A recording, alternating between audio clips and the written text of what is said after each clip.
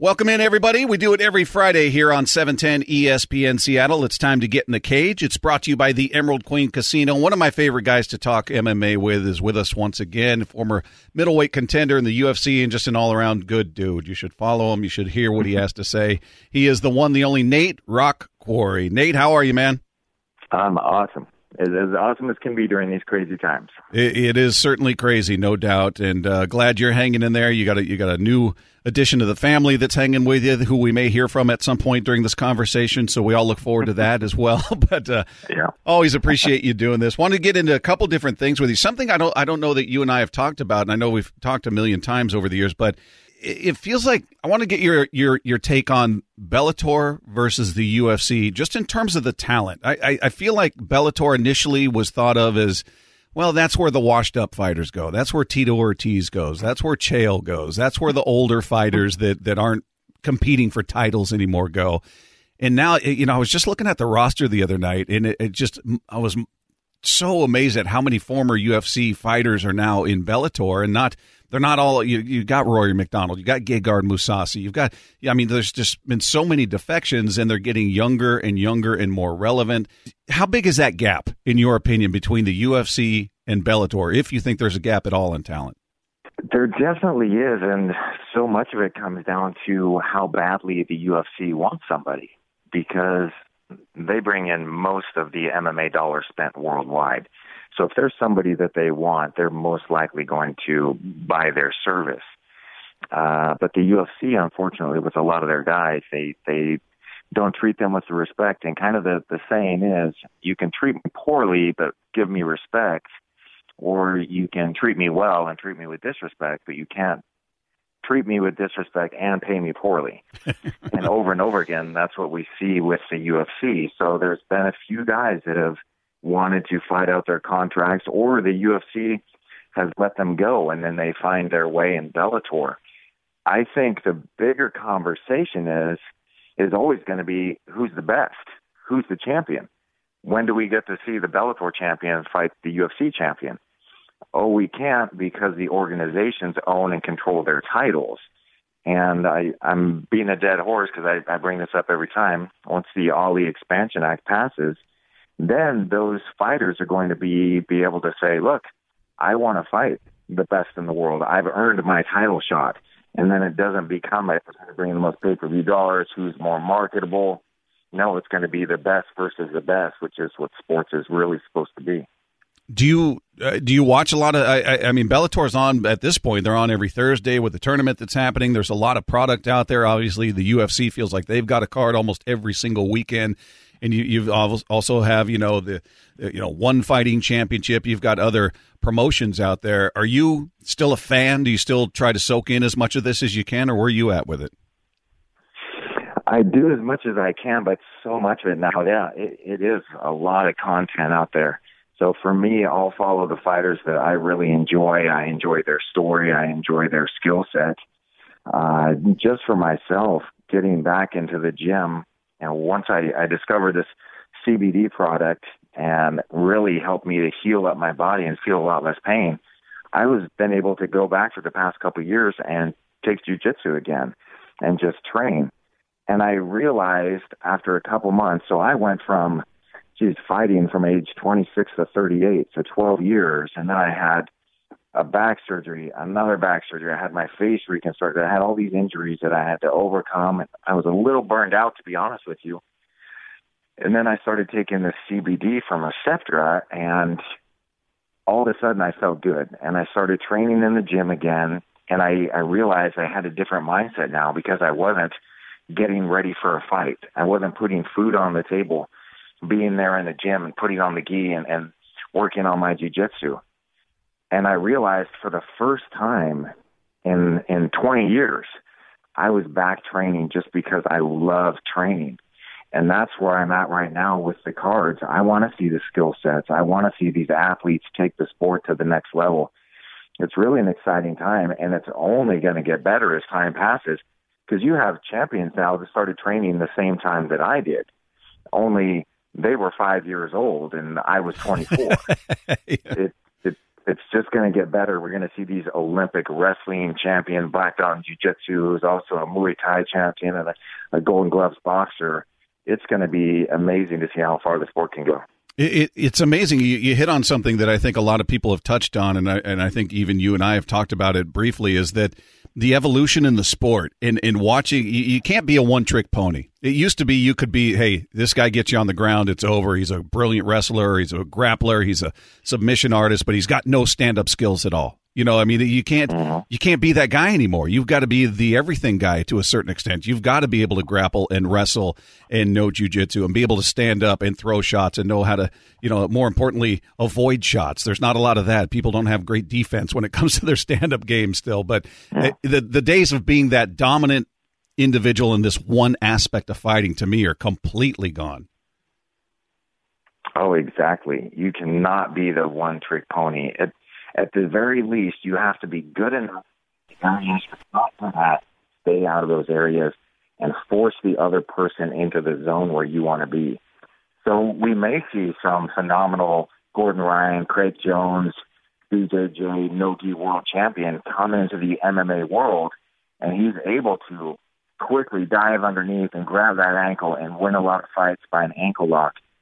But how is he going to do as he gets higher and higher up in the ranks and starts going up against wrestlers who aren't going to be taken down, or a taller fighter with a good stiff jab that keeps him away? It's only going to get you so far being a specialist. You have to be good enough. And in my career, I'll be honest with you, I was never that great in any one of the things. I was a professional boxer, a black belt in jiu-jitsu, never even wrestled in high school. But I was fairly good at taking people out of the zone that they wanted to be in and bringing them into a world. Like when I fought Jason McDonald, he wanted to play jiu-jitsu. It's like, cool, I'll go down with you, but I'm bringing MMA jiu-jitsu with me, and started hitting them with the elbows. Whenever somebody wanted to take me down, it's like, no, I'm going to use my anti-wrestling to make sure that you can't take me down, and I keep the fight where I want it to be. It's one of the most exciting things about MMA for me is figuring out the puzzle pieces and where they go and how are you going to adjust as the fight goes on. How are you going to make the fight go in your direction? With a quick submission, a quick knockout, it's always exciting. You can never sleep on any of the fights. Speaking with Nate Quarry here on 710 ESPN Seattle for a few more moments. Nate, I don't know the timelines of all of your fights. Were you a guy that took short notice fights? The reason I'm asking, we see it all the time, guys waiting for that opportunity, and they'll take it on 3 weeks' notice, 2 weeks' notice. We're seeing Paul Felder taking a fight on 5 days' notice. Now, according to all the stories, he was already in training and in good shape, so maybe not a huge ask. I would still think game planning for your opponent would take more than 5 days, but what do you think of that move on his part, and was that something that you ever did? This is one of those situations you have to look at it as a case-by-case basis. So did I ever do this? Oh, many times. Back in the day, my mentality was I'm always going to be ready to fight just in case the call comes, because I didn't want to miss something because I wasn't ready. In fact, I showed up just to watch some fights one time, and the promoter came out and said, "How much do you weigh?" I said, "I know, about 210 or so." He said, "Don't eat anything. I think I've got somebody who'll fight you." And he found some random guy from some random gym, and we weighed in, and I knocked him out the next night. You had to be ready at any time. Now, as you get into the bigger leagues, boy, this is, again, it has to be a really tough thing. You have to look at the pros and the cons. Are you in shape? And be honest. Secondly, the second biggest question is, this is a business. This is how you feed your family. I've never seen a promoter say, "Hey, I'll pay you back later," and actually pay them back later. It doesn't work out like that.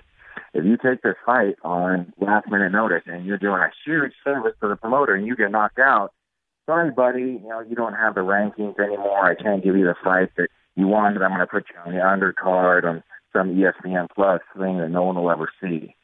So listening to what Felder said was, I knew that they needed me. I stepped up, and I'm getting paid. So win or lose, I'm doing well for this fight. And again, it's not a question of how tough are you. Are you willing to fight anybody at any time? I think most of us are willing to say, yeah, of course we are. But it's a business. Another example was Chris Lieben had just fought Aaron Simpson with him through the camp. We worked on standing up off the bottom because we knew that if Aaron Simpson took the whole down, he's going to be first round into the fight, and then Chris could knock him out, which he did. So now, a few days later, we get the call from Dana White, that somebody fell out of the upcoming card, one of the biggest cards of the year. They need someone to fight Akiyama. So now Lieben and our mutual agent at the time, and Lieben just flat out says, I don't want to fight. I just thought I'm mentally exhausted. So I said, well, let me ask you a question. If they offered you $1 million to fight Godzilla in Tokyo tomorrow, would you take the fight? He said, well, yeah, for $1 million, yeah, I would. You want to be properly compensated for it. Give me a number. And he threw out a number. We had the agent call Dana White. Dana White yelled at him, said, oh, this is all about money for you, and slammed the phone down. Then we got a contract. Chris got his money. He ended up tapping out Akiyama, getting another $100,000 bonus that night. And it wasn't a matter of, boy, Chris, you don't want to take this fight. You must be a coward. I thought you were a tough guy. No, it's, oh, this is a career. Right. This is how you feed your family. This is how you build your future. It's a business at the end of the day. And if you don't treat it like that, you're left broken. Hey, one more before I let you go. We got about a minute or so left here, and I just wanted to ask you about this because I've had a few people ask me about it, and I've got to be honest, I'm not that familiar with the Bare Knuckle Fighting Championship. I saw that Paige Van Zandt is now signed up for it, and we'll she's not fighting till 2021 at some point. We'll see how that goes. But have you had a chance to watch any of it, and if so, what's your take on it? I have. I think it's kind of one of those sports it's mostly about shock value. Like, look at we're back like we used to do, knuckle up and throw down, and cool. It looks a little bit more barbaric. You're going to get cut a lot easier because of the sharp edges of the knuckles. You also get hit a lot less hard because, and this was something that the UFC is on record for saying, that to legalize MMA, the UFC, in all of these states, they had to put gloves on the fighters, and they knew that meant more damage was going to occur to the fighters. Look at Muay Thai fighters. Generally, their hands are the worst part of their game because they fought bare knuckles for so long, so many years. They throw elbows, they throw knees, they throw shin kicks. They don't have a lot of head movement because when you're throwing that punch, you hit somebody on the top of the head, they're more likely going to break a hand than get a knockout. As soon as you put on gloves and you wrap somebody up, I could hit a brick wall as hard as I wanted to. Never hurt my hands. So it's got kind of the shock value of we're bare knuckle. There's a lot more cuts. But in reality, it's a lot safer for the fighters. It'd be almost like taking the weapon off the NFL players' heads and give them the old leather helmet. Yeah. They're going to slow way down. They're not going to be spearing anybody. And you're not going to have nearly as many cases of CTE as they get older. So, I'm always for it. If you want to sign on the dotted line, you want to do something dangerous, go for it. If it's not hurting anybody but yourself, freedom. Let freedom reign. Yep. He is Nate Quarry. You can follow him on Twitter at Nate Quarry. Again, I always say do it at your own risk. If you're sensitive, if you're if you're delicate on any level, it's probably not going to work out well for you. But Nate, a great guy as always. Hey, I appreciate your time, man. Thanks so much. I'm glad everybody's good with you and healthy, and look forward to talking again soon. Hey, thank you. Let me just say that we're retooling. I'm getting ready to launch this Kickstarter. I finally finished the graphic novel, the horror story of my life, me fighting with my daughter, plus zombies. That's going to be available here within the next couple of weeks. So everybody, please pay attention to that. Give the website again?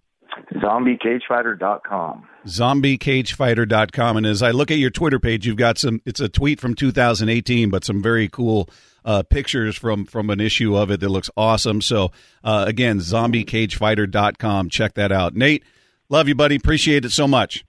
Awesome. Thank you. Anytime.